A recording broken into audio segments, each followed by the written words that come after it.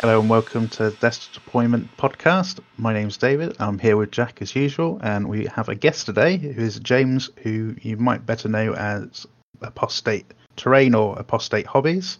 So welcome, James. Hello. And Jack as usual. Hello. How's it going? Yeah, not too bad. How's everybody's weeks going? Yeah, not too bad, mate. It's just it's only Tuesday, isn't it? Well, it's only Monday. Feels like Tuesday though. So, yeah, it's going like that. Yeah, not too bad though, mate. Got a little bit of hobby in just before starting the podcast. It's been pretty good. So Yeah. What about yourself? Yeah, same. I've literally been doing some painting just before we started recording. So actually getting some stuff done before Christmas. Oh, nice. Yeah. Yeah. What are you up to in a minute, James?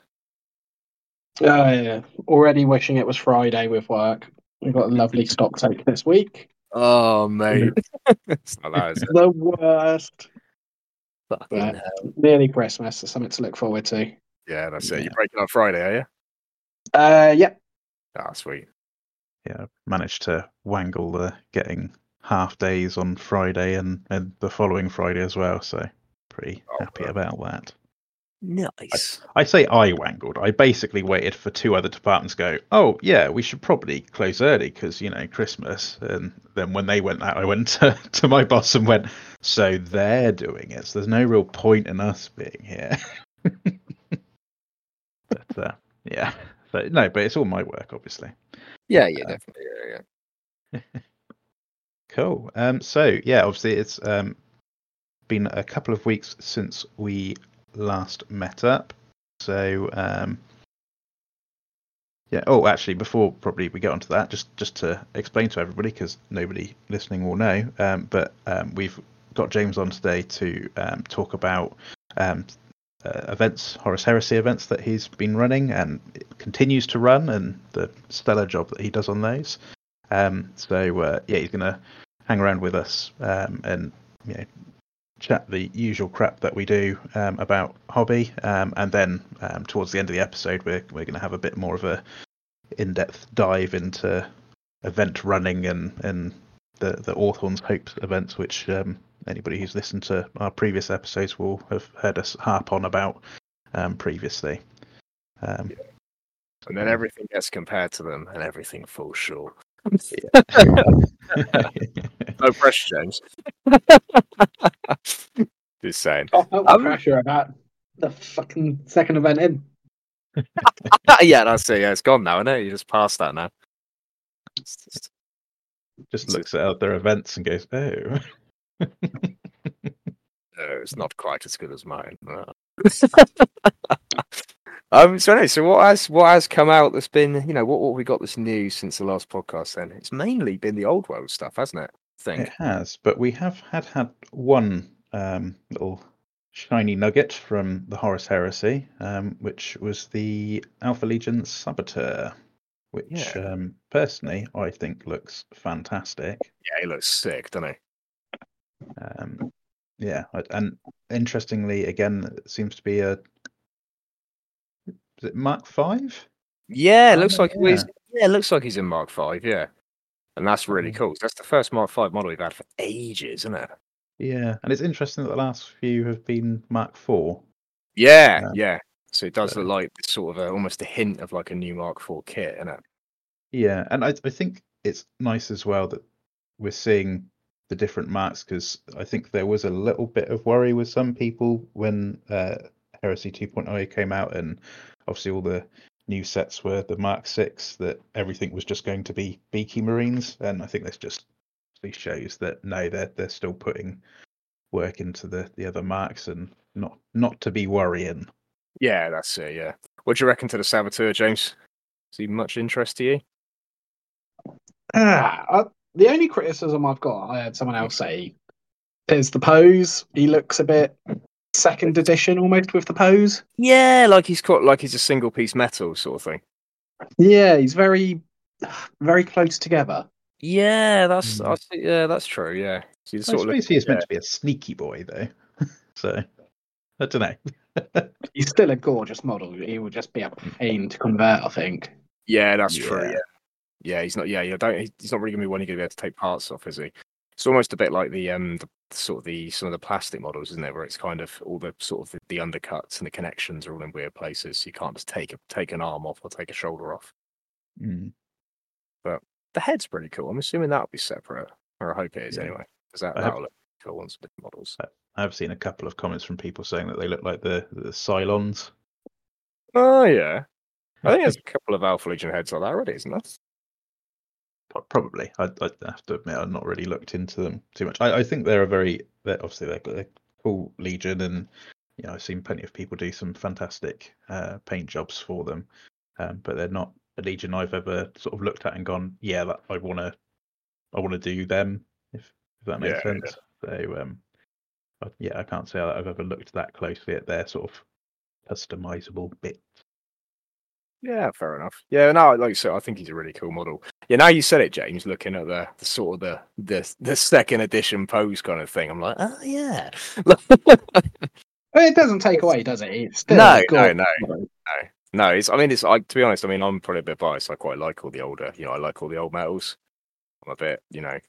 I think it's like, I don't know, something about like old school models. I'm like, yeah, I know it's technically worse and the scale's not right, but this guy looks fucking sick. You say that though, like I'm scouring eBay for the old metal Cadians at the minute. Yeah, oh mate, they're so nice, aren't they? I sold a load of those to Zach a couple of years ago, and he's painting them all up. And talking of which, Zach is someone we need to convince to get into the Heresy, because he's got a massive Imperial Guard army. It's all like built from like 3rd edition. So it's like 3rd edition Cadians with 2nd edition Cadians as well. And it looks so good. They're so lovely on there, those metal Cadians. They're just like... ever since I've been doing the city fight stuff, it's just Cadian 122nd scheme. I just can't get away from it. Oh mate. Oh, that'd be sweet if you got. You know what? I think I've actually got some STLs for those. That's a conversation for later. That is a conversation for later. Yeah. I'll have to check the vault, but I think there's some rolling around. But yeah, that'd be sweet. Yeah, if you get all your city fights ready and you have, I'm rigid. Yeah, we're gonna come around full circle, aren't we? We'll all just end up playing 3rd edition again. I would be so down for playing a 3rd edition game. Yeah, I'll be keen for that. Get the old city fight book out. That's my first ever jump into Warhammer was 3rd edition. Yeah, I think it was for a lot of us, wasn't it? Remember getting the starter set with the I think it was Black Templars and Dark Elder. Yeah, you got the 20 Dark Elder Warriors and the little corner ruins. Yeah, I made those cool. So I love those corner ruins. And I remember getting the rule book, getting out the rule book of the box, going, "Oh, that's fairly thick." It came with a full size rule book, didn't it? Yeah. So it's like half the box. It's a massive book. Had the was it 10 to 15 pages in the middle that had coloured pictures of the of the models, and then the rest of the book was in black and white. All that lovely John Blanche artwork, though. Oh yeah, so good. I was looking through some the other day, actually. It's sort of like, sometimes it's just nice looking through it and just getting a bit of inspiration in it. You see something and you're like, oh yeah. It's like you were saying in the last episode about your Goose Emperor flag. Yeah, exactly. Yeah, the Goose Emperor. I don't even know if that was John Blanche, actually. I think that was someone else that did that one. Yeah, no, I meant as in like looking back through old artwork for. Yeah, the aesthetic. It had like those periods, sort of 1st, 2nd, 3rd, just had they all have very sort of unique art styles, didn't they? Mm. And then it's definitely. Not to say I don't like the some of the more modern stuff, but I don't know. I think there's a certain charm to the older artworks. Yeah, definitely. Yeah, no, I think it's I definitely prefer the older stuff to a lot of the newer 40k art. It's all kind of digital, isn't it? It seems a bit too clean.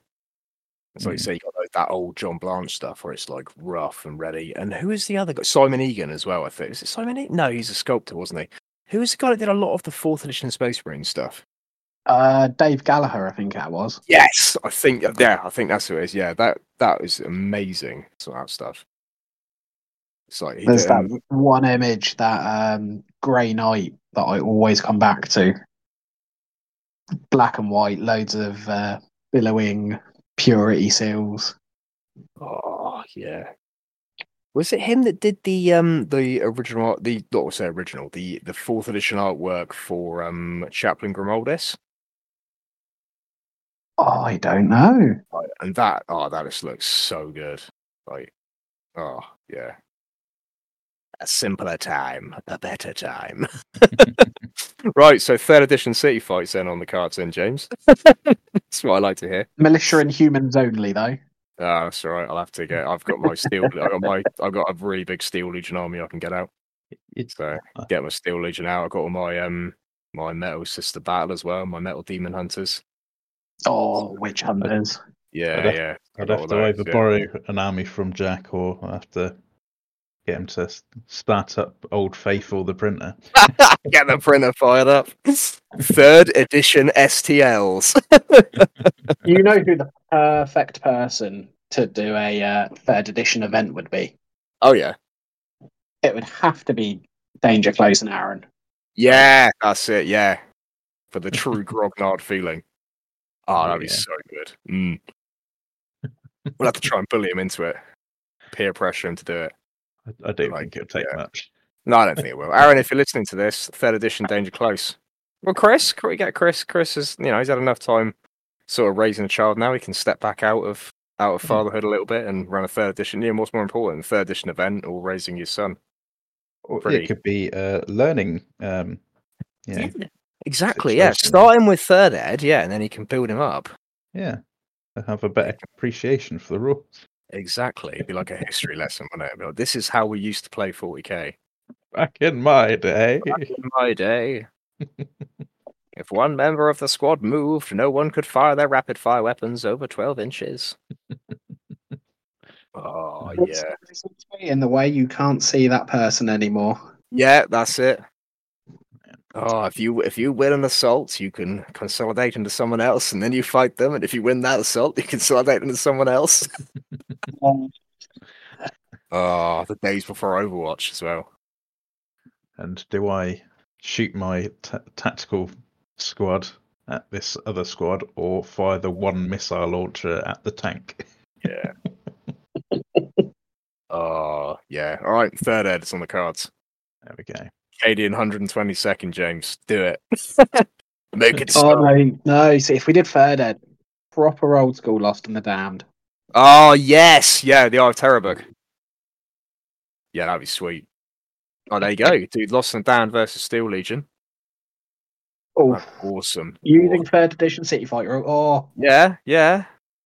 We'd have to prop the table up with some extra wood just to, cover the weight of the metal on the board and the throbbing erections that we'll have. Oh, yeah, no, I'm well keen for that. All right, well, I don't think we peaked. This the peak of the podcast. We'll end it here. Yeah. That was a little bit of a tangent there, but right. Yes, the Saboteur pretty good, eh? So, talking of old school stuff, so we've had the two things from Warhammer the Old World, haven't we, since the last one? So the first one was the Living Saints and Special Rules. So a little look at the Grail Knight profile, and this is, both of these have just got me so much more excited for the Old World. Because I was proper keen anyway, and then the Magic one came out, and I was like, oh. And then this one came out, and I was like, oh, yeah! Are you a Old World or Fantasy Battle fan, James? Do you know what? I never really got into it. I've dabbled and always wanted to, but I've never got excited enough for it. Well, now's your chance. Yeah, I'll get you pulled in, James. We'll get you. What I've been doing is doing little intro games for everyone. Just getting everyone keen. So I'll draw you in. Come down. I'll bring 2 armies. We'll do an intro game, and you'll be like, "Oh, fantasy's pretty good, though." It's just is the gateway drug for Fantasy Battle. Yeah. Pull you in. It's like, oh, you like Heresy? Well, Heresy's pretty sweet, but what if those dudes were on horses? The first time's free. Yeah, exactly. Yeah, first taste of fantasy is free. But I yeah, no, yeah. wouldn't be surprised if I end up doing an undead army. Oh yeah, that'd be awesome. Yeah. Yeah. And like I mean, there's so many options for undead as well now, isn't there? Like, there's so many really nice plastics for it. What way do you reckon you go? Do you reckon you do Tomb Kings or vampires, or like something else like Vampire Coast or something? Oh, Vampire Coast. Yeah, Zombie pirates would be the way. yeah, that is the correct answer. It wouldn't be me if I didn't do an army and do a weird, obscure. Yeah, exactly. There you go. See, Wow. now you said that, James. Ollie has Vampire Coast. So I was now, about to say we might yeah, know so somebody who now has we plenty can of do you an intro game and you can play as Vampire Coast. And you'll be like, this is amazing. I still remember the old list with like the land cannon off the ship and the Yeah. was it Harkin? Sorry? Was it Harkin the pirate? Yeah, Harkin. Yeah. Ollie's got him. Old Harkin. What's his name? Harkin something or other. Because he's like the one that's like sort of sane, I think, and the rest are just completely batshit crazy. She's got all these insane vampires that do like speeches to like their undead crew, and they're like, "We're on an adventure, man!" It's just all zombies. Like, cool. To me, crabs. Yeah. Oh, sorry, no. Harkin's the one who split his mind, isn't he? He's not sane. He's the mental one, isn't he? Because he like breaks his mind trying to take some like lizardmen treasure. So he rolls you roll each turn to see like see what his mind's up to. Oh, It's just it's awesome. You got the what they call what's the big ship called? It's like an animated ship. And it looks like oh, Yeah, I think Ollie's Behemoths? doing one of those, isn't he? Ollie's got one, yeah. What's it? Oh, He's got the one he's currently got is the Colossus, isn't it? that's it, yeah. The Necrofex Colossus or Necrofex Colossus. Mm. Yeah, but there's a bigger one as well, isn't there? Yeah, there's a giant really crab big one. one, isn't well, one on the back of a crab, isn't it? Oh, it's the gift that keeps on giving. Vampire pirates. There we go. Make it so. But yeah, and one of your predictions came true in the Living Saints and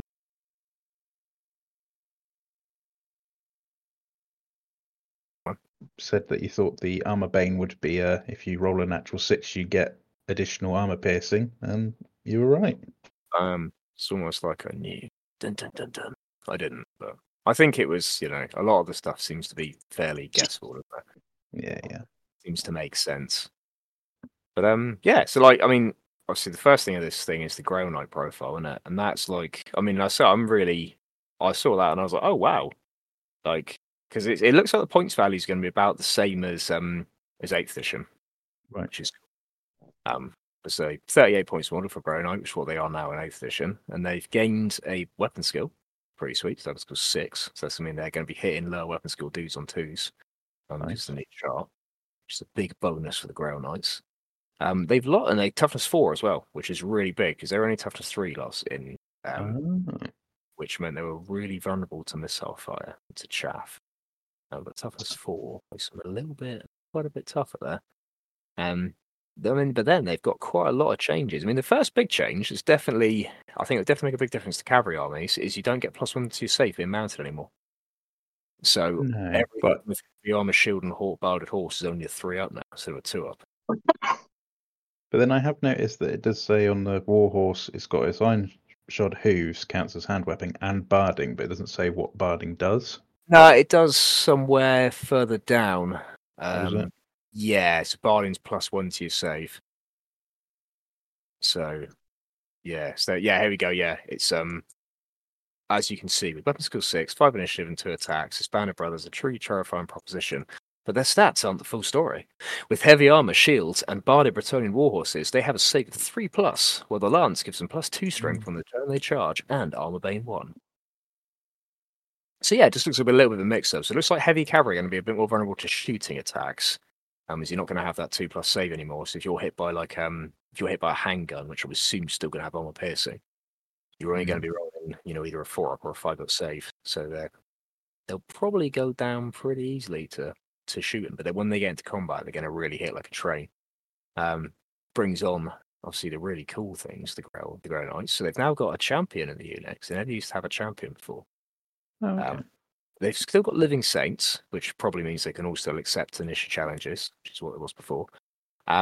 But they've got the Grail Guardian, who's an even better Grail Knight with another attack, and he can take a virtue. So this guy's he's pretty much a paladin leading the unit.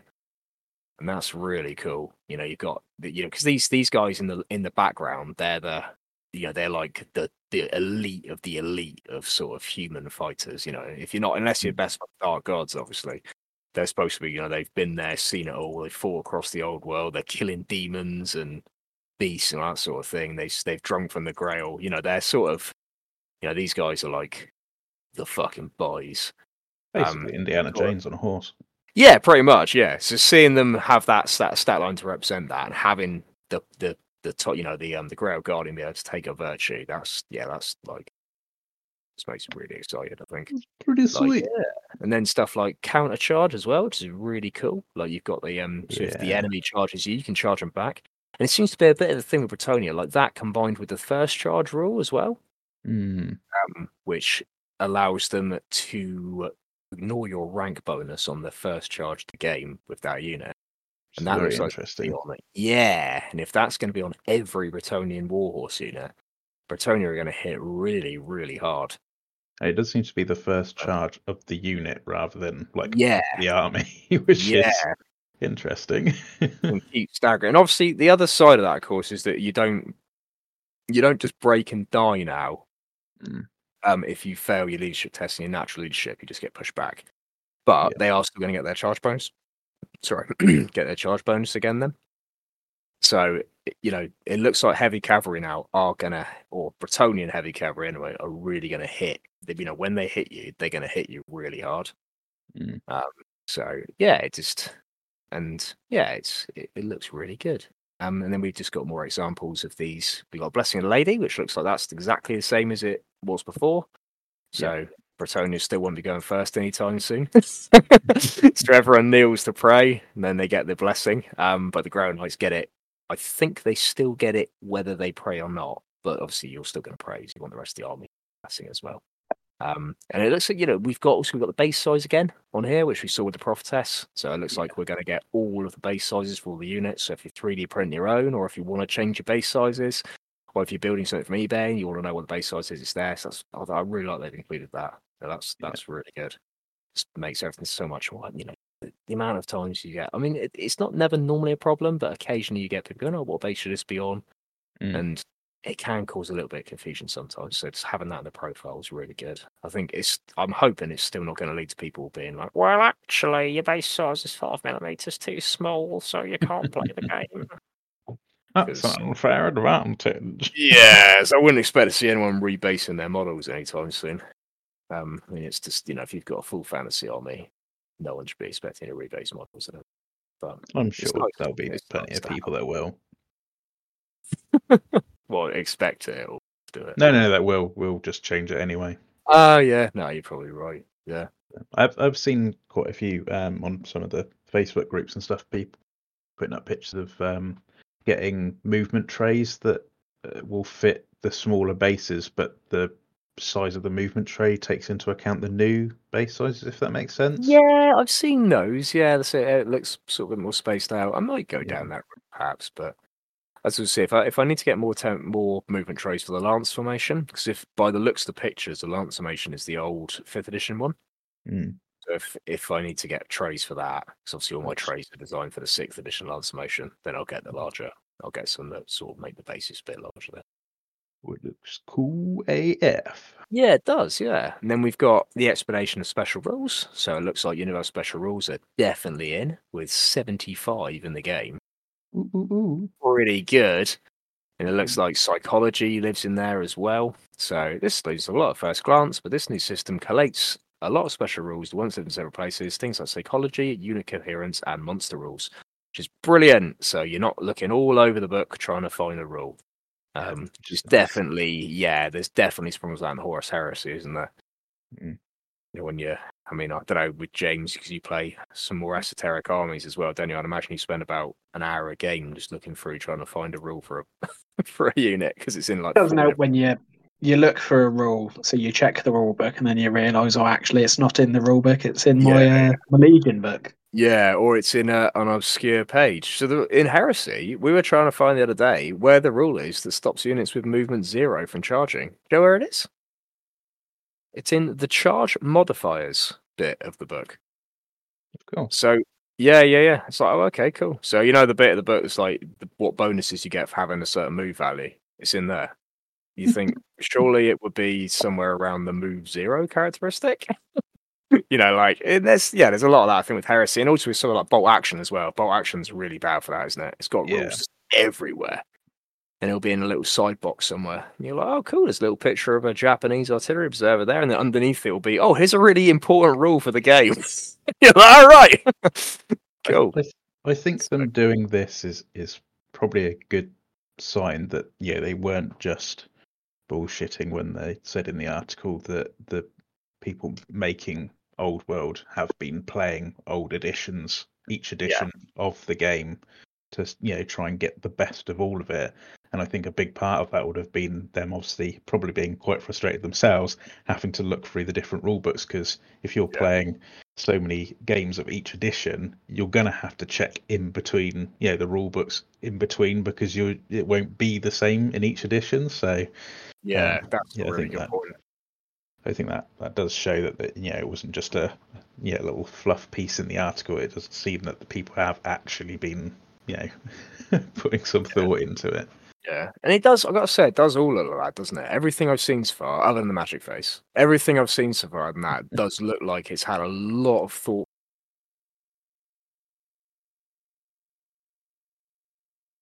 Editions, which one worked the best? What do people like? What feels the most fun? And how are we going to make that work? And it looks like all of that, they really put some time into that, doesn't it? Yeah. So, yeah, it's just.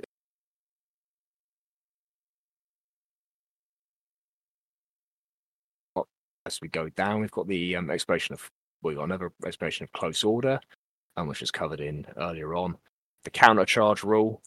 So, if they're charged by cavalry, monsters, or chariots, then they get to charge them back. So they can go D3 +1 and both counts charging. That's brilliant again for Bretonia, because they really excel in the charge. They really excel at killing big things. So if you can get the charge off on a dragon or something, you can really fuck them up. Finest Warhorse, just a rename of the purebreed Warhorse rules. They ignore the barding penalty. I think actually it's not. Sorry, I got that wrong. Actually, that's reroll 1s to charge, flee, and pursue. That's really good, isn't it? So again, it's really pushing Bretonia into being that charge faction, isn't it? So, and in fact, when we look at the next article, it seems to be that the roles of the peasant units seem to have almost been more solidified into being the line holders, or the knights of the line breakers. Yeah. So yeah. Obviously that pretty much leads us on to the second article, which came out today, talking about how to build your army and the different parts of the army and what you can spend on those different parts and army composition and all of that malarkey. Yeah, this is all really exciting, isn't it, all this stuff? So what was your first thoughts on reading this then? So I thought it was interesting that they've now amalgamated lords and heroes. So that's all one bit, which is interesting. And then they've put in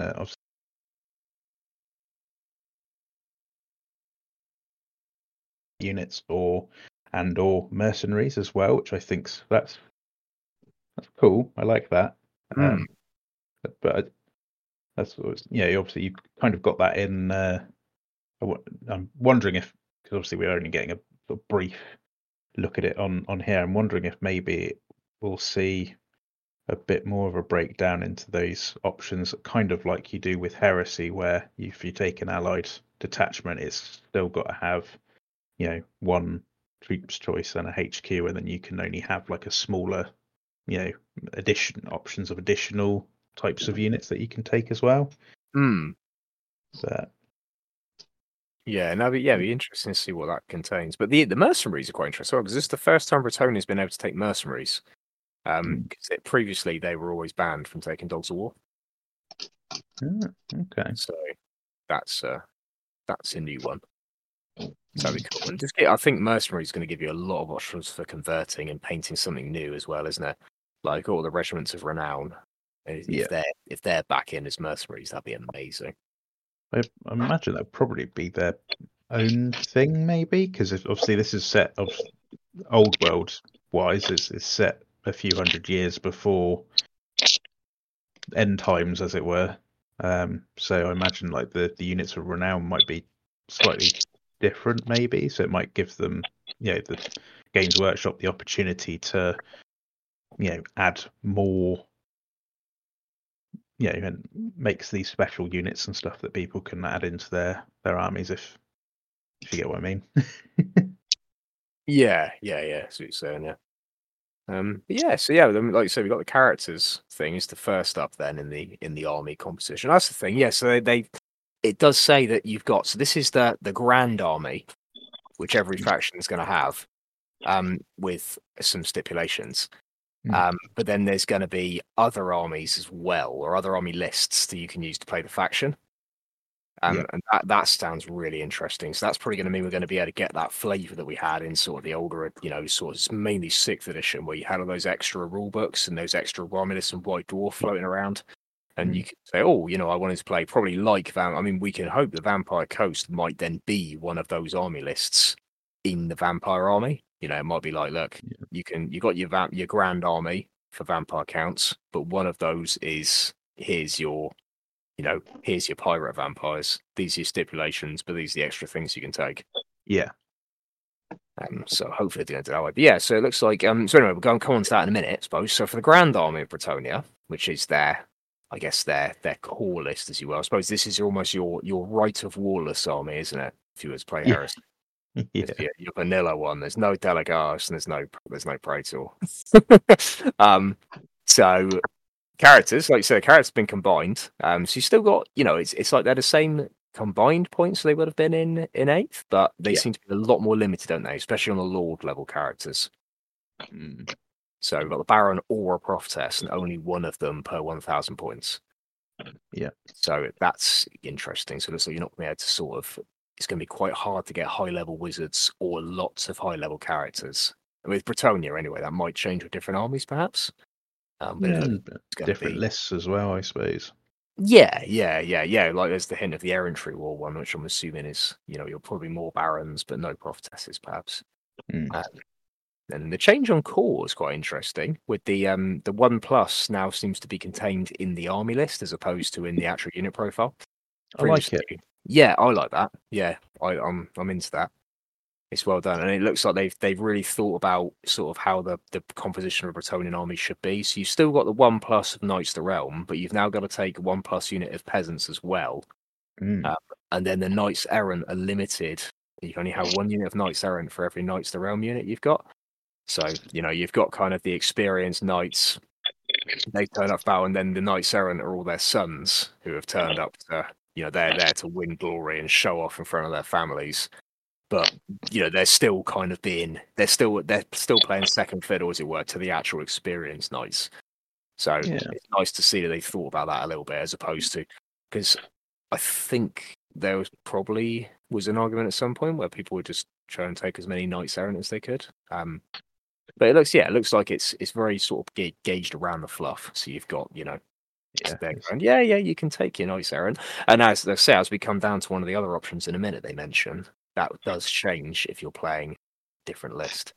Yeah.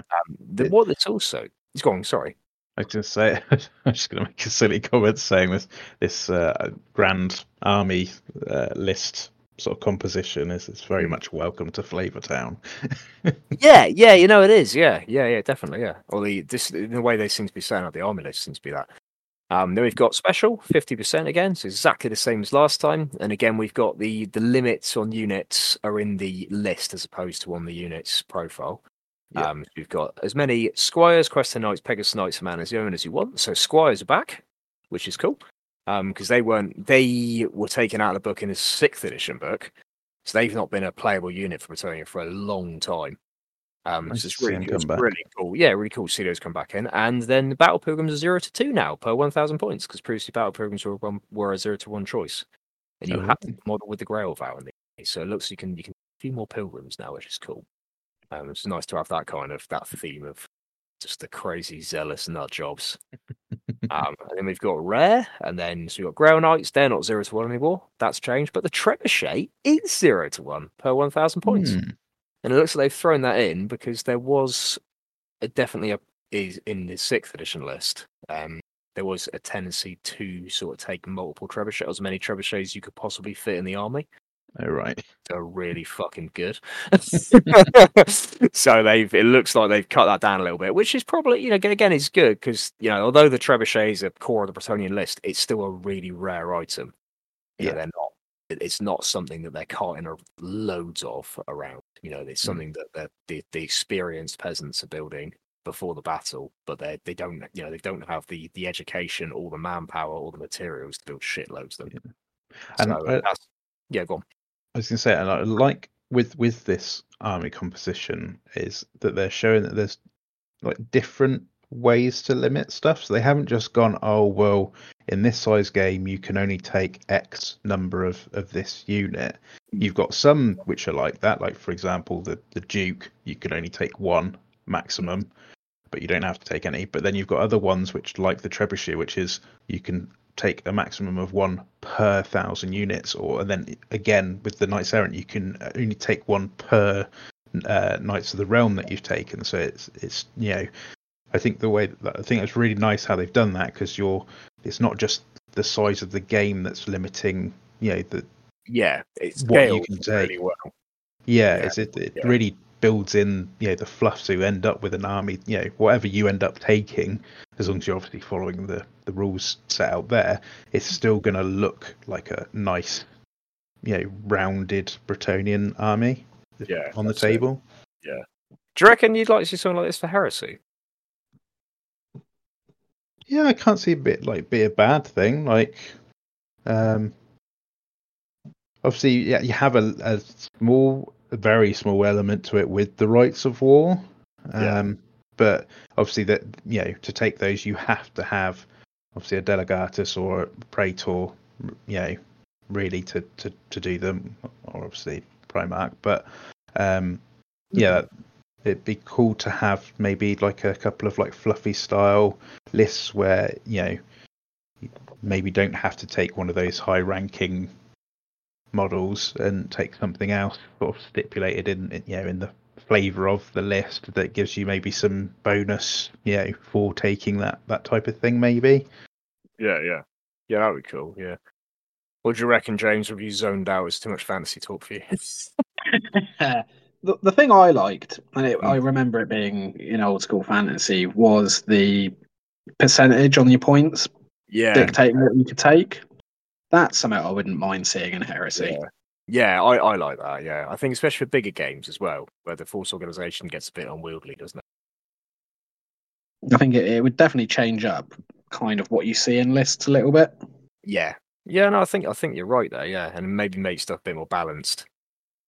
Sort of in army, not necessarily rules wise, a balance in army composition. Like I say, you wouldn't see sort of bare bones troops and then maxed out elites. Because you've got that percentage, cap. Okay, you can take whatever you like, but you can still only have 25% rare. Yeah, exactly. And that was, this was the system for old school 40k as well, wasn't it? I think it was only 3rd edition where that dropped out. Right. Yeah. So But anyway, so moving on from that, so then we've got a little explanation underneath about kind of how it works. The characters you can take, and like I say, this does show there's a couple of new units for Bretonnia, which is pretty cool. You've got the Sergeant at Arms in the character slot, so I'm assuming he's going to be sort of a high-ranking yeoman, which would be cool. So you've actually got a peasant character now. Pretty sweet. That is cool. And we've got the Knights are on foot, which we've already seen, and the Squires are back, which is nice. But it does show that we don't. Well, I say it shows we don't. In this list, there's no Hippogriff Knights, which I think a lot of people were expecting were going to come. But then, yeah, I was going to say, but but then we've got the mention of the other kinds of army that Bretonnia can play. So we've got the Army of Infamy, which is the Border Princes. So they're a little bit more, by the sounds of it, they're sort of a more, they're in like an exiled duke who's leaving the army, and they're probably a little bit less zealous. They're a little bit less cut and dry than the Bretonnians are, and they mentioned they can take cannons and guns. Mm. So that's really cool. But then the other one is the Errantry War one, which like I was saying earlier. That's probably going to harken back to the 6th edition Errantry War list, where you could take, your army consisted of knights errant, led by Grail Knights. Yeah. So it was all the young knights who are out to win glory. They're out on a crusade, sort of out, they're going out to Araby, or out into Kemri. They're off. They're all off to win glory. So it's probably going to be a very small amount of peasants in that army and a lot of mounted knights. And maybe in that army, you might see Hippogriff Knights, perhaps. If there's more. Yeah. So yeah, and then obviously further down, they've got an actual Hippogriff. They have, yeah. Well, we skipped over the lore, didn't we? So I suppose we'll just cover the lore quickly. It shows we've got those different Lord level characters back. Another level in between the Duke and the Paladin. So we've got the Baron. He like I say, he's on the same level as the Prophetess in the thing. So he's either or with a Prophetess per 1,000 points. Yeah. He's pretty much got the stat line of the old Duke, hasn't he? So then the Duke has just gone up. So he's gained a weapon skill, he's gained a strength, and he's gained an attack and a wound from the last edition. So he's an absolute beast. And he comes with the Grail Vow base, so he's seen it all, he's done it all. He's a holy knight. And then he can still take, they've got the levels of magic items, and they can all take a virtue now in addition to the magic item costs. That is brilliant, because that was a real problem with Bretonnia, is that you buy your virtue, and then you'd lose your magic items allowance. So you'd have a guy rolling around with a mundane lance because he couldn't afford a magic item because he had a virtue, which is, a bit of a problem, really. But yeah. And then we've got the special rules for them. So Rallying Cry, I assume, is going to be the General's Hold Your Ground rule, perhaps? Yes, so yeah. Similar, but I guess we'll wait to see. That's probably maybe something you have to do in the command phase. They did mention there's a command phase, I don't know, where you choose what your character's going to do. Yeah, makes sense. Yeah. And yeah, so then we come down to the Hippogriff, which again is, and that seems to confirm, like we were talking about a few weeks ago, it looks like mounts and monsters are going to be combined profiles. Yeah. Which is brilliant. So there's no more getting your mount shot out from under you by a cannon. Which is nice, and there's not going to be any issues with, I need to allocate to this guy, they share their profile now. And a Duke on a Hippogriff now is going to be an absolute machine, isn't he? Yeah, and again, like obviously we've seen in previous articles with the unicorn that they added a wound on. Obviously, this one's adding on multiple wounds and toughness as well, which I think is really cool. Yeah, really cool. Yeah, and as you correctly guessed again, the Stomper tanks being D3 rather than having Thunder Stomp and all these different ones, it just being a figure in the bracket. Yeah, which is really nice. It gives it granularity, doesn't it, for different monsters, different sizes. It's not just you're this or you're this. It's you're this and you're good, but you're not as good as this. So maybe we'll see trolls at a single stomp, perhaps. And then we see giants, maybe a lot of stomps. Dragons, a lot of stomps. Yeah. So it looks really good. Then we got we'll touch on the men at arms profile quickly, I suppose. So the men at arms look exactly the same as they were before, but they've got another little dude in there. They got a Grail monk, and he's like. He's just like a Friar Tuck. Friar Tuck, exactly. And that is funny because that little bit of the kit, like those bits you get in there, they always seemed a little bit, they were just sort of a little bit surplus to requirement because they were quite unique. And often you see people build champions with them or the musician or the standard bearer with them. But it was almost like the kit was designed to have another little thing in it. And now they've made use of that, which is really cool. So, and him giving his whole unit stubborn. I mean, it looks like stubborn's changed a little bit by the way it's designed. It's the first time they take a break test. They don't need to risk a dice roll. Instead, they just fall back in good order. So that's a really nice way. The shield wall looks cool as well. Well, that's it. Yes, that combined with shield wall looks like men at arms that go in nowhere. So shield wall allows them to give ground instead of falling back. So even if they roll a fallback, they're just going to push back another D3 inches or whatever it is. So they're really going to hold the line while the knights are doing their job. Yeah, so it's basically give ground or run away screaming. Yeah. Men at arms of, they were a tar pit unit already, weren't they? Or a tar pit unit hit quite hard. And looks like now they're going to be a real tar pit unit, real hard to shift. They might not do as well. Now the weapon skill chart's changed. They're going to be hit more easily, and they're going to be hitting it's going to be a little bit harder for them to hit things. Yeah. I say that only the high weapon skills. They're still going to be hitting most things on 4s still, which is they're not going to suffer too much.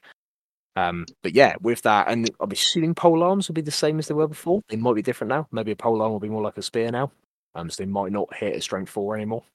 Yeah. But yeah, it looks like they're gonna really hold the line. They've got the horde keyword as well, and the close order keyword. So yeah, right. So I think pretty much. Oh yeah, then we've got the little bit at the bottom which mentions the border princes taking bombards, which is really cool. So if you've got the old Bretonnian bombard models, you can get those back out again. You can have some artillery in the army. And I wonder if maybe we'll see sort of the other Bretonnian units that we haven't seen yet, like crossbowmen, perhaps. Yeah. A lot of Bretonnian models in 5th edition that didn't make it into 6th. So I wonder if perhaps those will come back in one way or another. Yeah. And yeah. The only other little bit on the bottom there is a little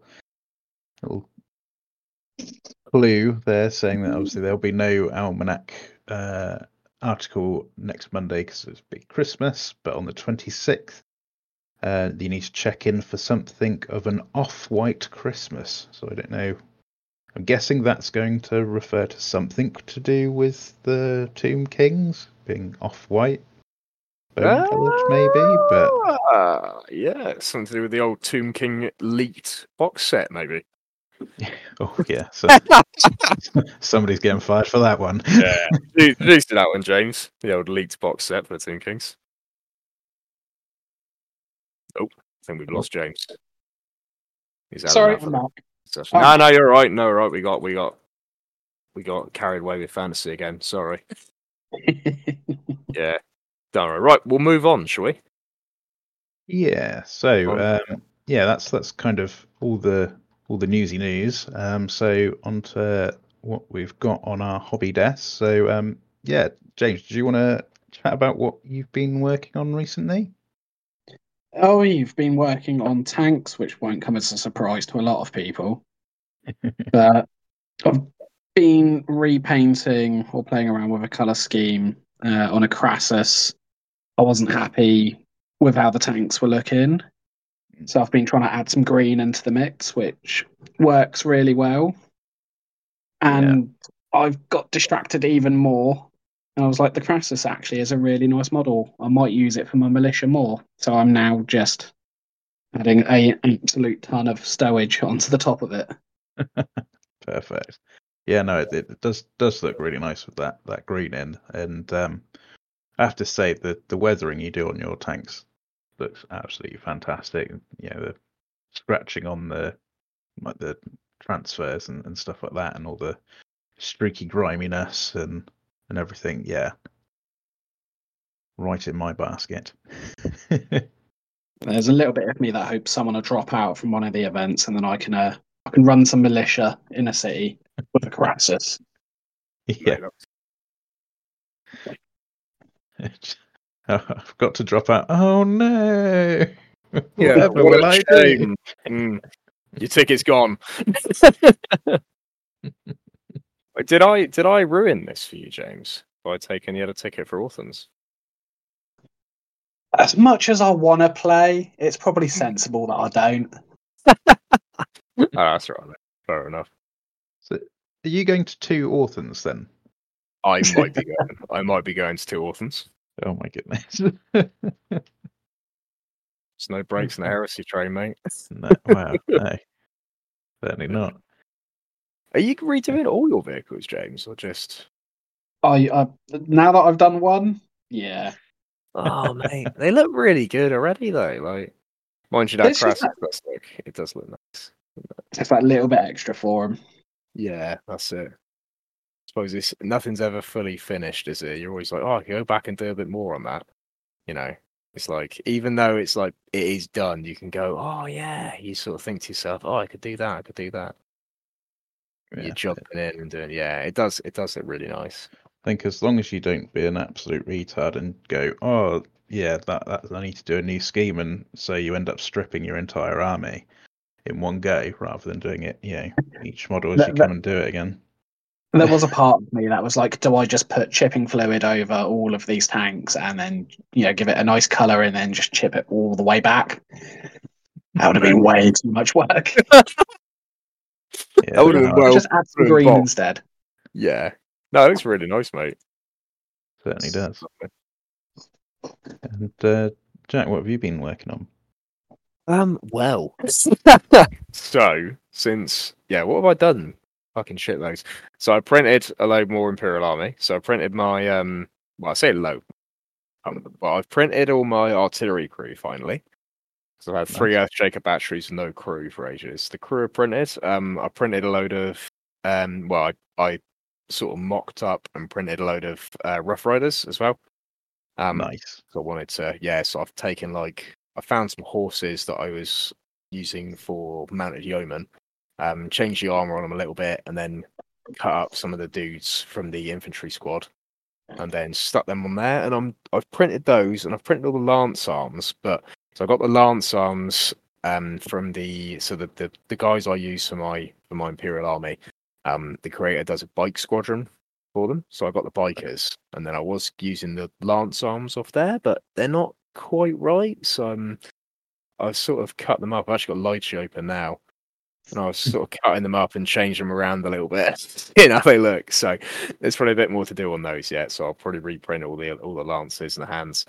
But yeah, so I got that. I printed a Discipline Master as well. So he's going to be carrying the Fist of Doom. What's it called? The Irradiated Power Fist. Yes. I remember someone called it the Apocalypse, and I wish. The Apocalypse. I was calling it the Pay to Win Fist, to be fair. The Apocalypse is brilliant, though. That's what transaction fist. I'm going to change that in my my list right now. Change it to say Apocalypse. But yeah, so I printed I made a Discipline Master with the Apocalypse, so I printed him. So, if you want to charge my Discipline Master, he's going to slap you. I think I'm just going to throw him in like a random infantry squad and just be like, oh no, you charge this chaff, It'd be a shame if I challenge your Warlord. Bam! Skadoosh. Exactly. 9! Boom. So, yes, I've done that. And then I've been painting, so I've got a Trebuchet that's nearly finished for the Bretonians. So, yeah, and then I've been printing my Fire Sport squad painting my Fire Sport squad as well for the Imperial Army. So they're nearly done now. So we've got 10 Fire Sport teams with las cannons. So I've just done all the chin straps on them and the cigarettes the dudes are smoking. So yeah, to be honest, I'm almost done. It's just bases and a little bit of touch ups. Got to do the little infrared laser lights on them and then the squad markings. Yeah, and then they're ready. So yeah, loads to be honest. And then after that, it's onto the recon team. After that, so always have something ready for the next step. Well, I've got to do the recon team, then the artillery squad, and then I've got to do the land raiders after that. So I've got a fair bit to do. Now I'm taking to February as well. Obviously, there's a timer now, so I got a lot to do, and I undercoated my questing knights as well. Oh, very nice. Yeah. So I've done a little bit. So a bit. Yeah. Just a few. Yeah. What about yourself then, Dave? Well, I was thinking, before we got started, I was like, I haven't really done that much over the last 2 weeks, but the more I think about it, actually. So, talking about Apocalypse, I've finished my Nemesis Destroyer squad for my Ultramarines, which they look really sexy. Thank you. I was thinking the Sergeant could have the Apocalypse because that's quite thematic, being irradiated and all that. Yeah.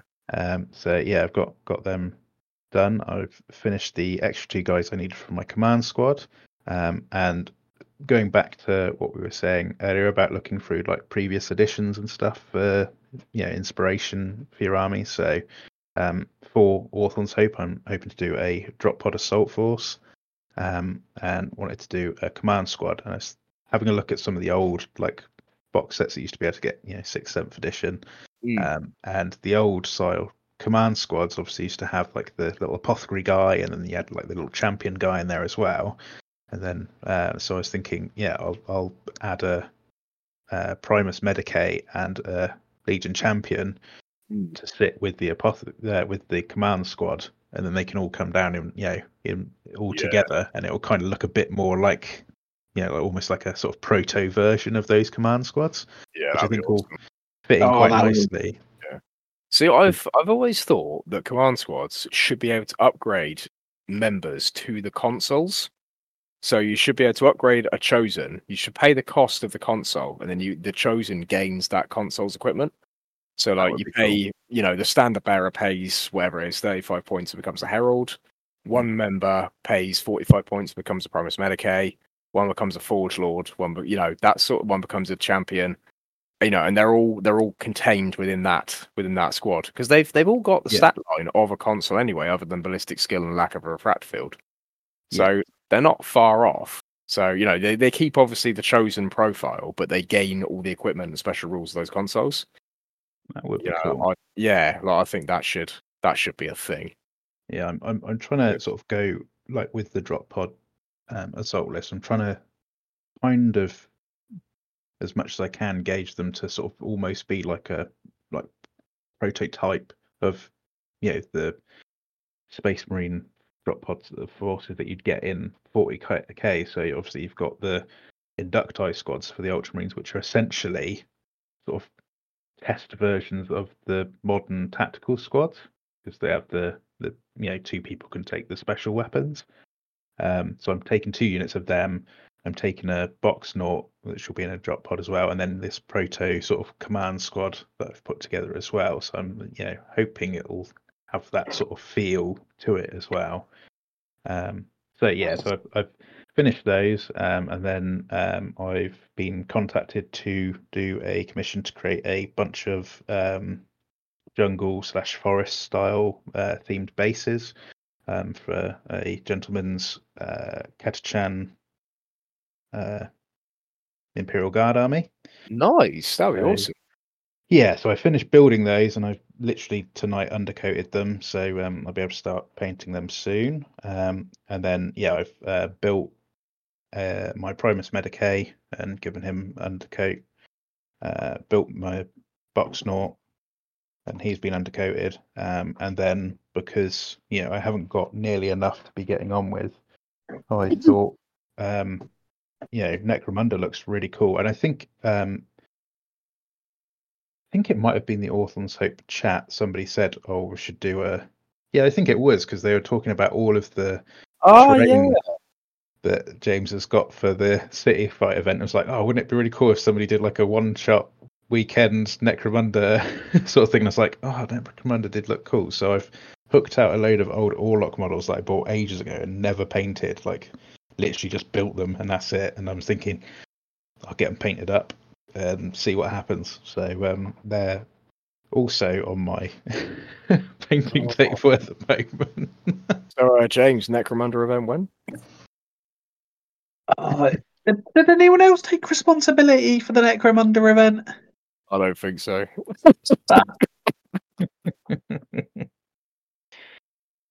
I'd have the same problem again. I'd want to play in it.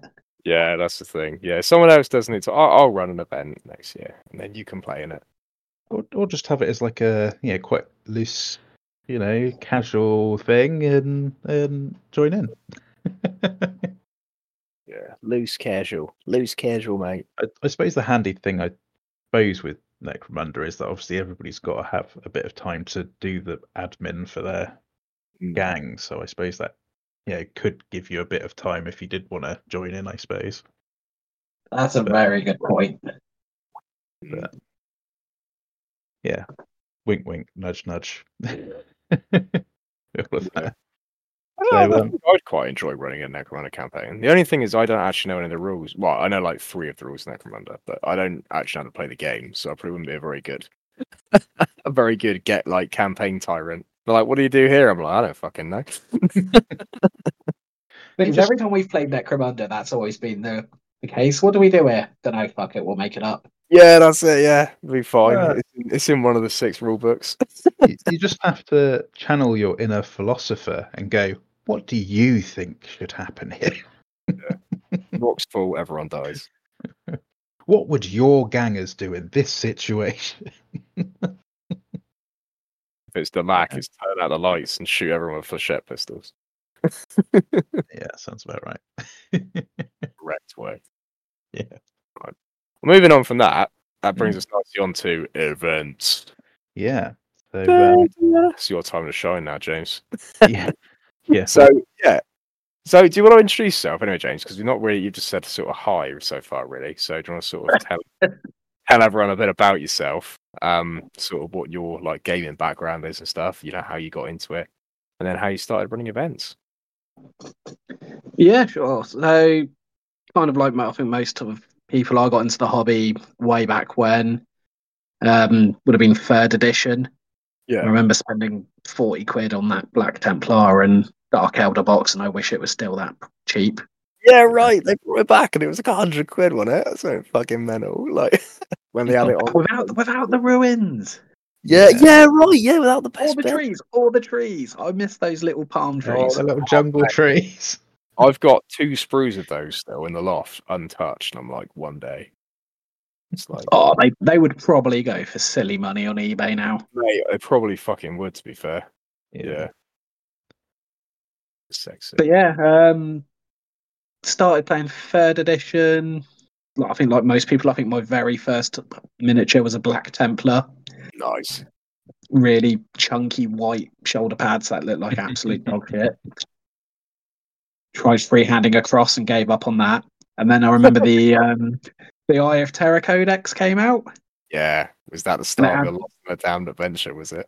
Oh yeah, all those modelling guides on here's some zombies, some chaos dudes, and some catachans. Just glue it all together and it'll be fine. And I was just like, wow, you can just glue stuff and it'll be fine. I remember that's where my chaos love has come from. Just gluing mad stuff together. But then you had City Fight as well. And between the rule book and the City Fight book, I just remember in the White Dwarfs looking at the terrain. Yeah.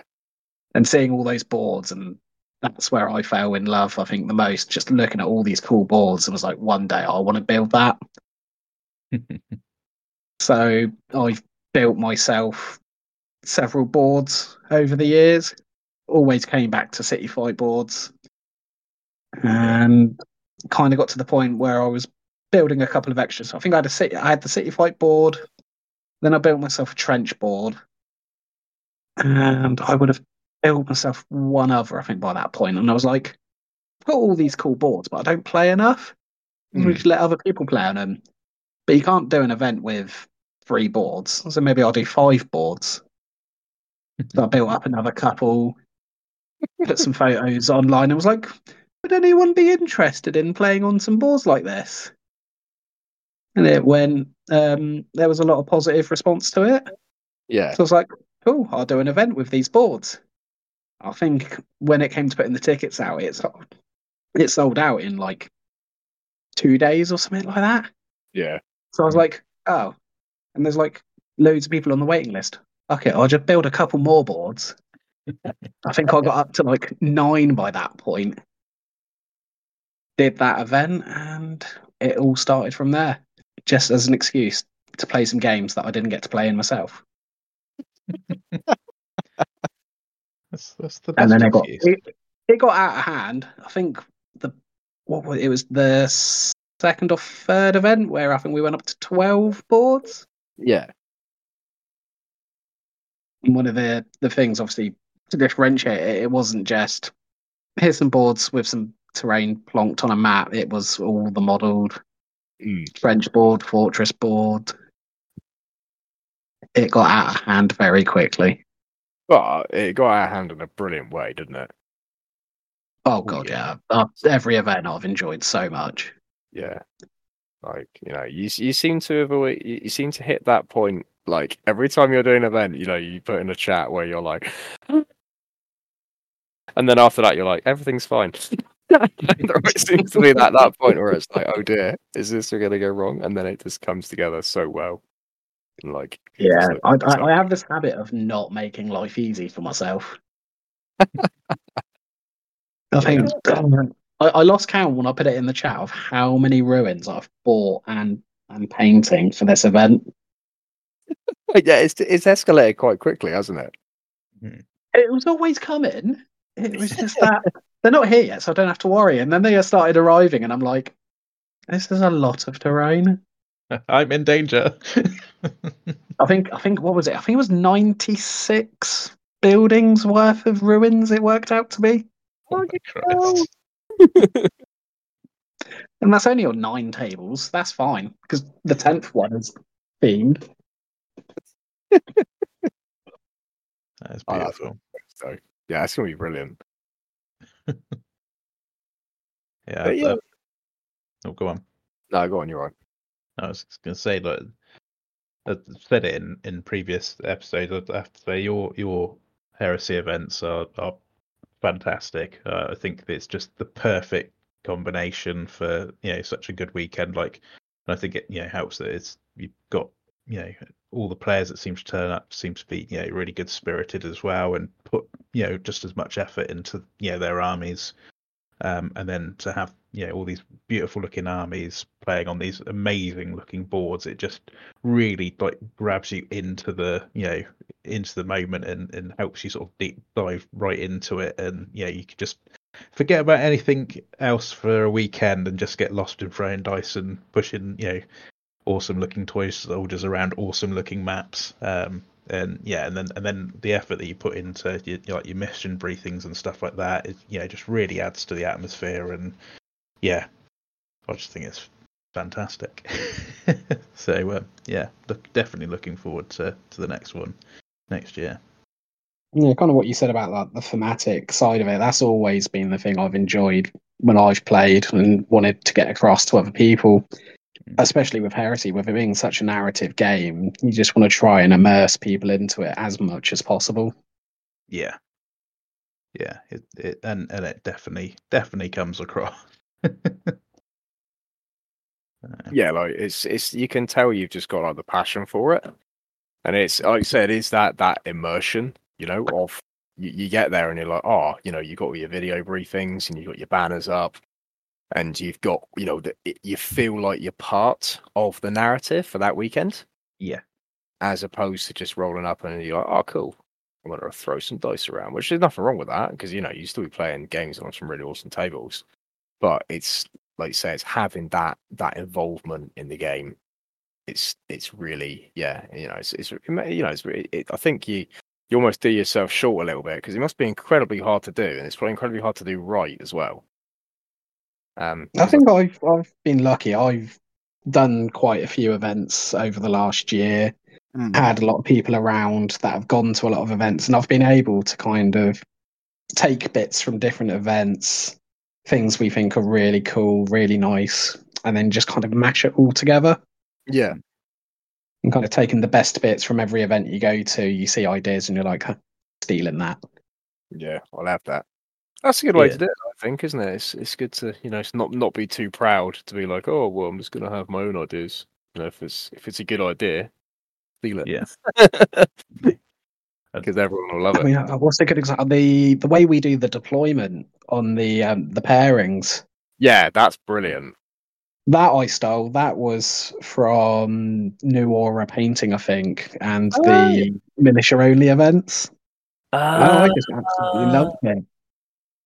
And that's kind of become a staple now. I think that's been at every single event and will be again next year. I think that's a brilliant way of doing it. Like, I really like that. And it's same. And it's never not worked. No, it's funny, actually. They did it at the Merchant Princelings one, and they just completely fucked it up. I think it's lucky because the events are smaller, sort of 10, 12 tables. It's a bit easier to manage when you've got less people. Yeah, that's it. I think it's really because what they didn't say traitors go first or loyalists go first. They said, "I'll put your dudes on the board." So you had people putting 2 commanders on the board. You had, because it was a doubles event as well. You had people putting like 1 dude on the board.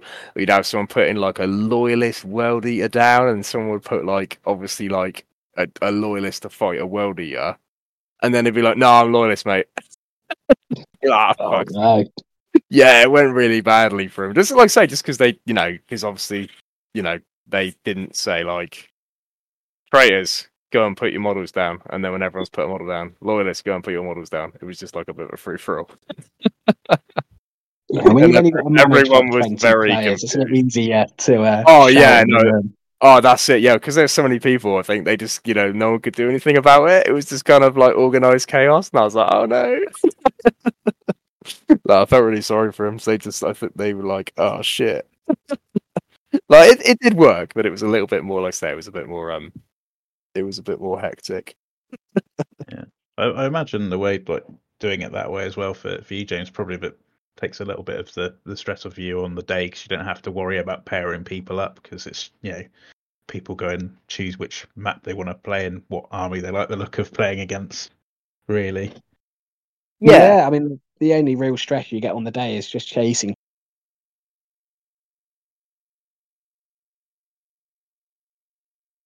I think The results change your missions as well. Mm. Trying to get that done in your breaks in between, that's the only hard part. Not having to worry about then pairing people up just makes life so much easier. Yeah. Yeah. And it's a good way to get people talking as well.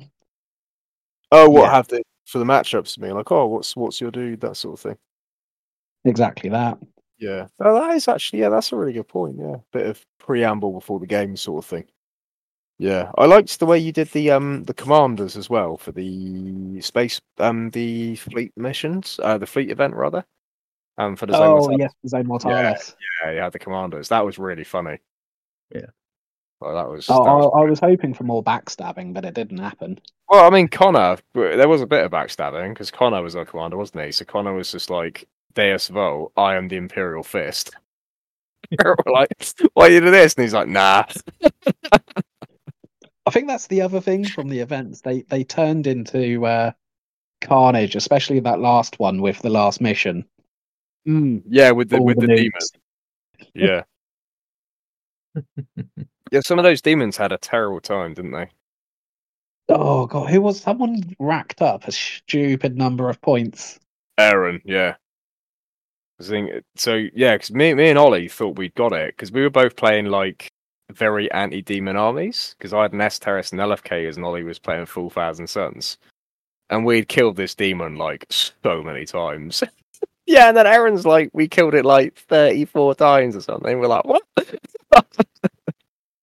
I mean, that's the other fun thing about the events. I remember writing that mission, and I had the Doom soundtrack on repeat. Oh yes. Brilliant.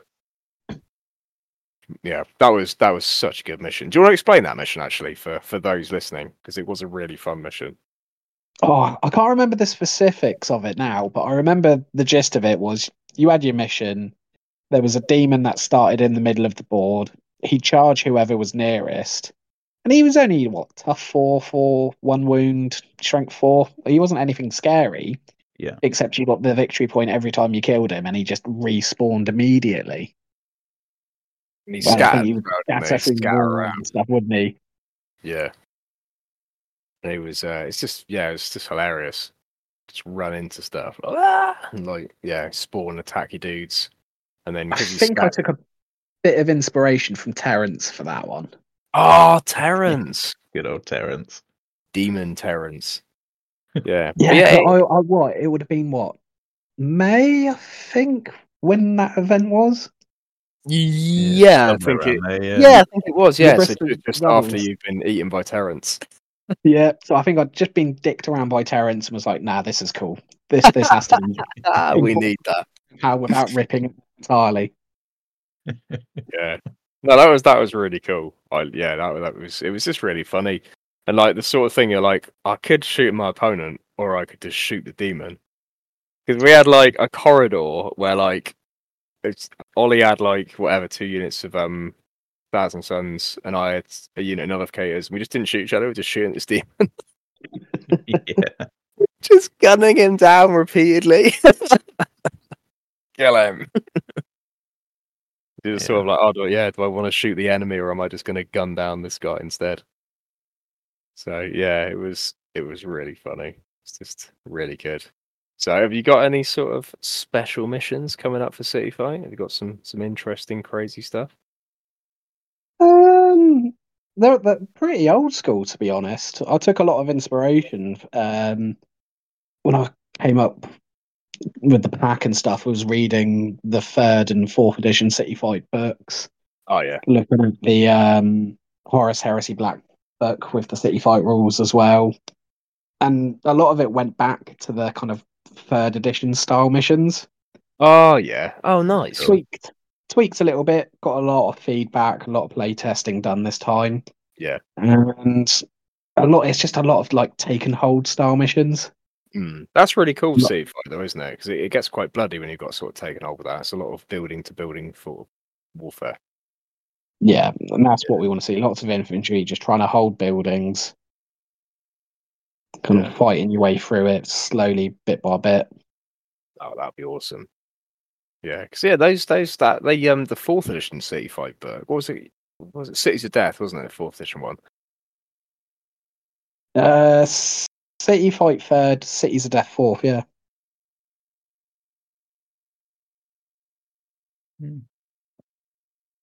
But we got I haven't put it in the pack, and I haven't really mentioned it to anyone. But one of the things I'm keen on is every mission's different. Every table's going to be slightly different.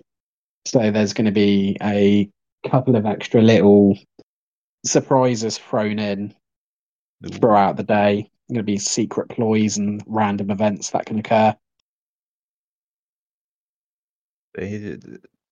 Jack's going to get a little head start, isn't he? Now he's going to the February one as well. He'll know what to expect. But the joy of it is it's all random. Okay. So each table will have a double-sided card. Secret ploys on one side, which each player is going to roll for, which will affect their mission, and then both players will roll for a random event together. Oh, that's cool. So the random event will affect the table, and that could be things like earthquakes or lightning storms. And then your secret ploys will just give you little side missions, basically. Oh, I really like that. So yeah, it's almost like your own force has got its, like, there's the major, combined target that everybody's trying to go for in their missions, and then you've got your own force's own like little agenda to what they're doing in that specific area as well. Yeah, exactly that, and it'll be different every game because everyone's going to roll different things, so it should keep it quite chaotic, I think. Yeah, I really like that. Nice, yeah, and adds to that sort of feel with the sort of the idea of the City Fight being quite chaotic and sort of the claustrophobic streets and all the everything going on around you, but whilst you're in the city with other teammates, you still can be cut off, and no, I like it a lot. So keen. Did you do a little rundown of the event pack as well, James? Because there's some pretty cool stuff in the event pack, isn't there? Where is my event pack? I've got about 20, it's been so long since I did the event pack. It was. I mean, this event? I started writing this event pack before the last event. Oh shit! Yes, it's been ages then. Yeah, the idea started as a bit of a joke, and then Giles and the Merchant Princeling podcast was like, "Oh yeah, you should definitely do a City Fight," and I was like, "Yeah, I'll do a City Fight." And then I sat down and was like, "Fuck, I'm gonna do a City Fight because fuck it." Where is the event pack? Yeah, so we could just say, if you want to see the event pack, fucking look it up. But I didn't know you wanted to go through some of sort of things you put in there, because there's some pretty, you sort of made some changes to like cover and flyers and stuff.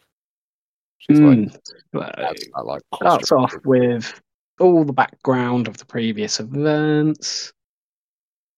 So one of the things that I wanted to do different with this event is most of the time you go to events and it's victory points at the end, loyalist trait of victory. Still wanted the loyalist trait of victory, but I wanted to do it map based. Yeah. So there will be a physical map at the event. Every time you win a game, you'll basically just get a pin and you'll put it in one of the zones on the map. Each zone's worth 1 point, some will be worth more. And the whole idea is hopefully the pins will move and take over the kind of whole city. But what you can do is you can double up pins. So you could put a pin, 2 pins.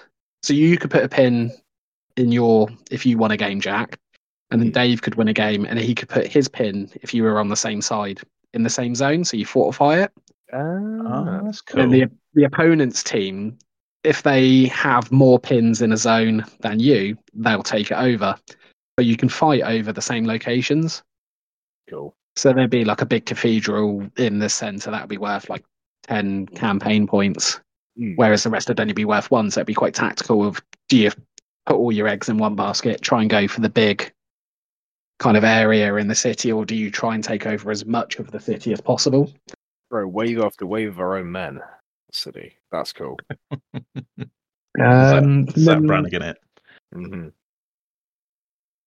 Played around, kept the lists quite simple this time. I was going to go quite restrictive on the lists, but kept that pretty tame in the end. We've increased the troops choices, so you can take up to 8 troops choices each game. Oh, yeah, I forgot that. Oh yes. Just because it's city fight, you should see loads of troops, surely. Yeah, no, that I actually forgot that was a thing because I've maxed out my troops in my list, but now I don't know. I quite limited dreadnoughts because I think dreadnoughts with this amount of cover and this amount of line of sight blocking will just be oppressive. Yeah, that's it. Really difficult to deal with, probably. It's got bombs, but then we added in the additional armory, so you can buy things like tarantula batteries for your army, but they won't affect your force org. You could fortify buildings. You could booby trap buildings, and then there's little things like smoke grenades. So you could throw smoke grenades down and give yourself shrouded or jammer packs, so you can turn off like Nuncio Voxes and augury scanners. That's cool. Yeah. Taking inspiration again from a lot of the older rules, we kind of went through how does it work going through the buildings. How's difficult terrain going to affect deep strikes? Cover saves as well. Wanted to make cover a lot more prevalent, taking inspiration from third, but then at the same time, I wanted cover save modifiers from weapons. Yeah, I really like that. You got kind of the building clearing weapons seem like they're actually going to be clearing buildings now. Yeah, so like if you shoot a las cannon at a squad in a ruin, normally it's going to get a 5 up, but it's going to get nothing because it's just going to go straight through the wall. But if you're in a fortified building, you still get a cover save. Yeah. And I think my favourite was the height advantage. Yeah. That's like Again, a thundering fire, isn't it, from 4th ed? Yeah, it was height advantage in third. Oh, so was it? If you're higher than your target, you can reduce their cover. And if you're shooting against tanks, like you'd be shooting the top of the tank. So it's like, right, well, all your weapons just gain thunder. Yeah, if you're shooting down into tanks. That's really cool. So it's going to give it like say like light infantry with anti-tank weapons. They're going to get that bonus against vehicles, aren't they? Which they would have in a city environment because they've got, like you say, they can hit those top weak points. You know, they can sort of they've got a bit more time to aim because the tanks can't aim back at them, that sort of thing. Very thematic, isn't it? You can imagine sort of like a unit with sort of like an anti-tank weapon sort of like creeping through like the crumbled ruins of a building as a sort of a tank sort of going down a street with a supporting squad, and then they sort of like aim over the edge of like a window or something and fire down into the tank and explodes, and all the troops are sort of running for cover, and Yeah, very cool. Yeah, I think I was watching a lot of things like Saving Private Ryan and yeah, Enemy at the Gates when I was writing this pack. yeah. I was thinking, I was thinking it's very Stalingrad-esque. Yeah, I had Enemy of the Gates in my head as well. I did want to do like special sniper characters at the start, but Yeah, that was in your original draft pack, wasn't it? that was when I was going to do the event Yeah. once. Mm. Obviously, this got a bit out of hand with how many times it's being run. 90 buildings out of hand, 3 events later. Yeah, because you're running the same event 3 times, aren't you? Yeah, I mean, we was going to run the first one at Curtin, and then a lot of people showed interest. So it was like, maybe I should run it twice just in case, because I know there's going to be a lot of disappointed people. So spoke to Curtin, and we agreed we'd run it again in March. No, we were going to run it in March, but we agreed we'd run one in February. Put the tickets on sale, and I think they both sold out in half an hour. Yeah, not bad going. Which was it's incredibly insane. Just slightly popular. Because I'm active in like the merchant princelings Discord and things like that. A lot of those guys wanted to get involved. So I spoke to one of the guys in there, and we agreed we'd do it again up in Stratford in April, and that sold out pretty quickly again. It's just been absolutely crazy. Branching out of the southwest now. That's it. Do you think you're gonna, if you do obviously more after this one, which I'm assuming you will, do you think you'll do the same sort of thing of running the same event multiple times? Like it'll become a thing? I think it would be a case of either run it multiple times or scale it up. And with the way doing the terrain this way round, it's a lot easier to scale. Yeah, because you're kind of, you must have reached a mass of terrain now. I know you've recycled some of it, but you must be pretty inundated with terrain now. So I'm assuming you can. Oh yeah, I have enough to do more than 10 boards. It's just space at the location. Yeah. That's it, and it's so hard getting that in Exeter, isn't it? Or just in Devon in general, because like the cost of renting places down here is so much higher than it is kind of up north, isn't it? Like, yeah, I mean, you say that I was looking at weird places. I mean, one of the places I was looking at, which would be pretty affordable, especially now with all the terrain in place, was places like Dartmoor Zoo. Yeah, Dartmoor Zoo would be great. that idea floating past. Yeah, having a heresy event in a zoo, I think, would be it would definitely be my idea of unique. Yeah. I think you should do it. Shoot some heretics and go and have a look at the chimpanzees. Yeah, beautiful day. Get the chimp as a ringer. It's like, or if someone brings like a really offensive list, you're like, you have to play the chimp. It's get like torn apart. So maybe a certain person who's planning on a Porphyrian in the city. Yeah, he's playing the chimp now. Yeah. But no, it's terrible. I mean, we're already thinking about ideas for what to do next. With Imperialis out now, possibly maybe bring Titanicus into it. That would be cool. Like have like multi-game event. So do you think you do it so one game would affect the other kind of thing? Either the game or maybe the campaign overall. Yeah. I think the campaign would be quite cool. Yeah, that'd be sweet. But I need to link up with people who know Titanicus and Imperialis better than me. Yeah, wouldn't it? And it might encourage people to actually get into Imperialis. Because it seems like there's a lot of people buying it, isn't there? There's not a lot of people actually playing it. And it might be quite still cool. new though, isn't it? I think that'll pick up that game. Yeah. But yeah, it might be a good starting point for people. If you say, look, you can come down, you can play it at the event. You only need 4 or 6 Imperialis players, don't you? And then the rest can all just be Heresy players. And then that's a similar number of Titanicus players. Yeah, having Imperialis and Titanicus would be quite cool, wouldn't it? So you've got it's like the granularity, isn't it? And add in some Battlefleet Gothic, and then add some ZM games in there, and you can pull your hair out trying to organise it. Casual, yeah. I think if we would start, if I went down that route, that would be the case. If I'd have to speak to some of the other Southwest or South England event organisers, because you'd start getting to the point of it being like a greetings weekender. Yeah. Which would be something that'd be really cool to see in the South. Yeah, well, that's it. Yeah, because it's very. I mean, I think we've definitely got the player bases for it, haven't we? Like down there, it's getting it organised and getting everyone together. Yeah, somewhere like Bristol would definitely be the place to do it.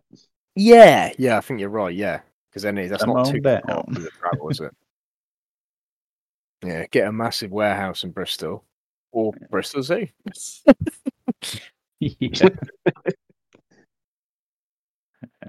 Yeah. Well, it's saying about Bristol. I think there's somebody was posting earlier on one of the chats that there's some event happening in June in Bristol. Is that the GT one? Yeah, I was a bit confused because it said about GT, but then it was saying it was a narrative event. I was like, well, which is it? It's a narrative GT. I think it's the 40k GT, but they'll do a Heresy event as well. Okay. Yeah. It did look pretty interesting. Yeah. Well, it's not too far, is it? As well, that's the thing. If it's only Bristol, you think, oh, I could risk that. Yeah, I've put my email address down on the list to be notified when the tickets go up, because I think it's 15th of June. I think that weekend. And it's I think it's being held on or near the university campus. It's near where I used to live in Bristol, so if it is where I think it is, then the parking should be pretty good for there as well, actually. But yeah, that'll be interesting to see. But anyway, little side tangent there. That's not a tangent. That's important information. Wow. Yeah. Little Southwest on tour could be, couldn't it?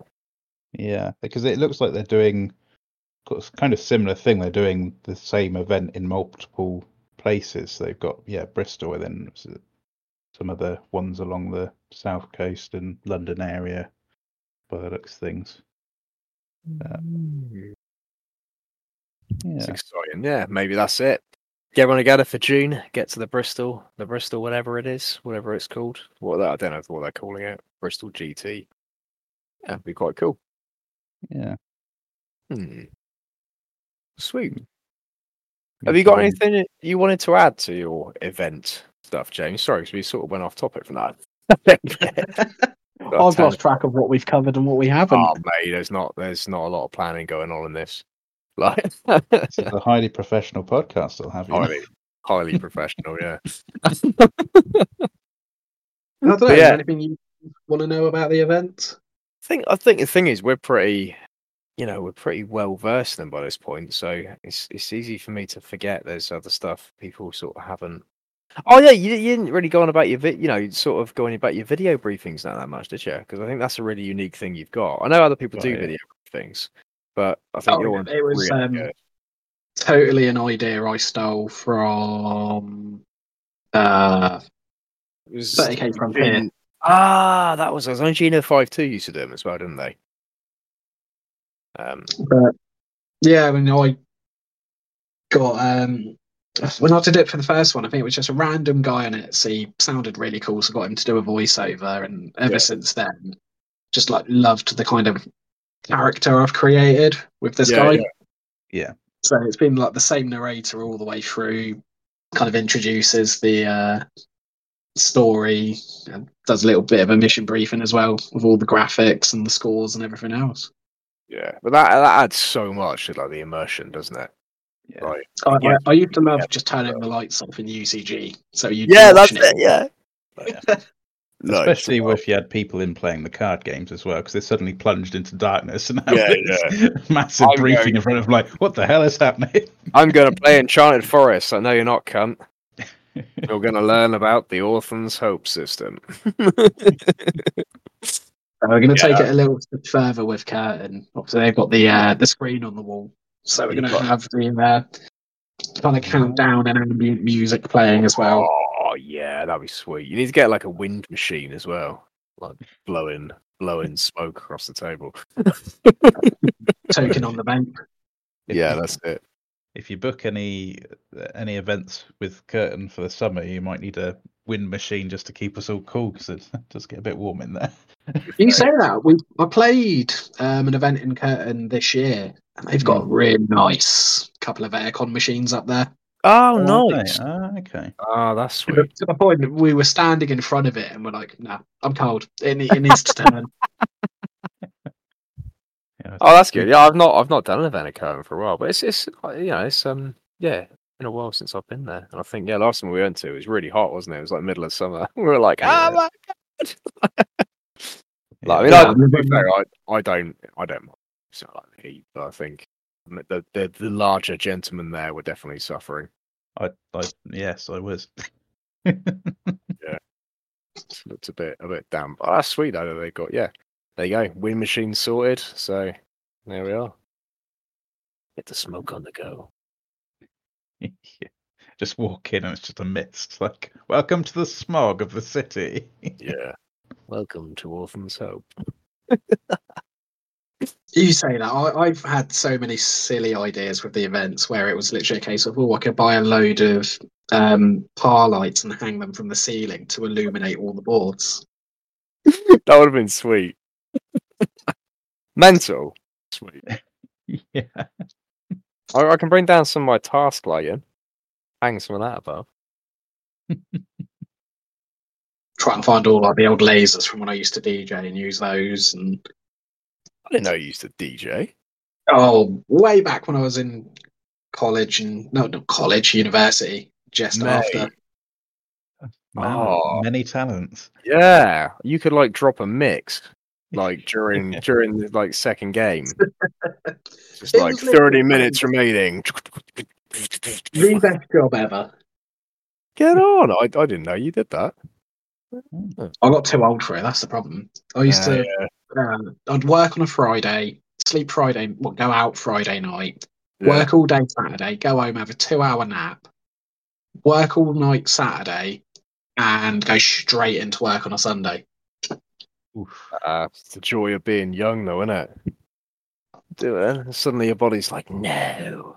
I think I got tired just listening to that. Rip. There you go, learn something new. So not only just an event organizer, also a top DJ, one of Plymouth's top DJs. Yeah. DJ apostate.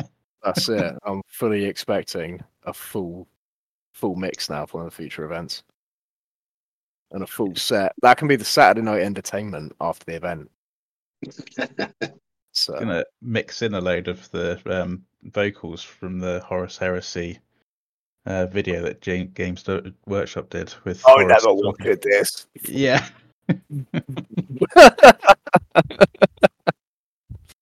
Oh, dear. That was sweet. So you're sold out on all of your Orthorns Hope events at the moment, aren't you? Yeah.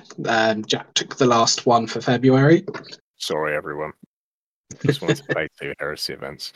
But if people wanted to check out the details and keep an eye on it, just in case somebody was mental enough to drop out and wanted to jump on, where's the best place for them to find out about your events? The best place is probably either my Instagram or the Discord. So we've got a Discord channel specifically for the events now. That will probably be the easiest place. So I can give you the link to put up later. Yeah, I'll put your Instagram and everything on the show notes, so those listening can find you a bit easier. Ideal. Yeah. Cool. Well, I think we're pretty much done, aren't we? Yeah, I think we're just getting on a little bit. We've covered our news and we've got on our hobby desk and had a good chinwag about some pretty damn awesome events. Ideal. Right. Shall we? We'll call it a night then, shall we? Yeah. Well, thank you very much, James, for coming on and having a chat with us about your events. I know we're both really looking forward to the next ones in the beginning parts of next year. Yeah, been nice to have you on and learn something new about you as well. Yeah, well, thank you for having me on, and I think that's the highlight of the events. It's looking forward to seeing everyone again next year. Yeah, that's it. Well, you've built such a good community, haven't you? Really, I know obviously it's people you know anyway, but sort of bringing everyone together. Yeah, quite a wide community, isn't it? Because we have people all the way from like Truro, and then the guys coming down from Bristol. It's been quite a nice mix. Yeah. No, it's really good. Yeah, it's been nice to get. It's done really well, mate. keep up the good work. Right. That sounded a lot more sarky than it was meant to. It's brilliant. All right, lovely. Well, thanks for listening, everyone, and thanks for coming on, James. Really appreciate it. And then, like I say, if you want to see, if you want to get hold of James, we're going to put his Instagram in the show notes, and we'll put the Discord, the Orthorns Hope Discord, in there as well. So even if you can't play this time, you can get in the Discord. You can speak to everyone. You can see all the pictures because James puts those up. And in fact, you've got all of the events in there now, haven't you? All split, aren't they? So if you're on the Discord, you can just go, I want to go and look at chapter 3. I'm clicking chapter 3 now, and there's all the pictures that James has taken from chapter 3. And there's some, because you bring your really nice camera in as well, don't you? So, I think that's something we forgot to mention, wasn't it? I'll do all the photos. All the photos, yeah, because you do put a lot of effort into your photos, don't you? Because I'm just looking through everyone now, and it's like say it's a nice bit of kit in it, your camera, and you've got all these really nice action shots. The game's going on, you've got all the models on the boards. And having that terrain it brings all the models out, doesn't it? It just makes them all really pop. So you've got these battle scenes. I'm just looking through now. I'm just seeing everyone's models lined up on these Zone Mortalis boards. There's dudes in corridors fighting each other, dreadnoughts kicking people's heads in. You got Abaddon there, like charging through some Reavers. It looks awesome. So if you if you want to go and have a look at some of that, join the Orthorns Hope Discord, and then also it's going to mean that you'll know when the next one's coming up as well. So if even if you have missed out this time, you'll get to get involved in the future, and you can chat to some of the people coming down. Because even if I know a lot of people, maybe you haven't gone to an event before, because I suspect there's a lot of people in the Southwest now that have never been to an event, and probably in the country in general. I think a lot of things put people off is they don't want to travel down alone sometimes, do they? But if you do get into the Discord, you can speak to people first. You don't feel like you're jumping in kind of completely alone, are you? And it's a good crowd. Everyone's really friendly, aren't they? And everyone's just there to have a really good time, aren't they? Just playing some heresy. So and even if you're local, come down and check out the event. A lot of the guys are super friendly, and a lot of them have started coming after speaking to people that were already playing. Yeah, for sure. Yeah. So if you're in, because it's in Crediton, Curtain Games, and so if you are around Crediton, and you've got an hour or two spare, and you want to pop in, just pop on down. So pop down to Curtain Games, have a little look around. There's lots of ways you can sort of get involved, even if you actually can't play in the event this time. You can still get yourself in there. You can have a look around, see what it's all about. And I suspect when you do come down and have a look, you will want to play the next one. Even if you've only just got into Heresy, or even if you're not into Heresy yet, you might come down and see it and think, this is awesome. And then you can chat to people about how to get into Heresy. In fact, Dave, I think we should do an episode on that in the future about the best way to get into Heresy. Yeah. About how to sort of jump onto it. Because there's a lot of different ways to start now, isn't there? I think it's easier to start now than it ever was, really, isn't it? Yeah, definitely. You got so many different options.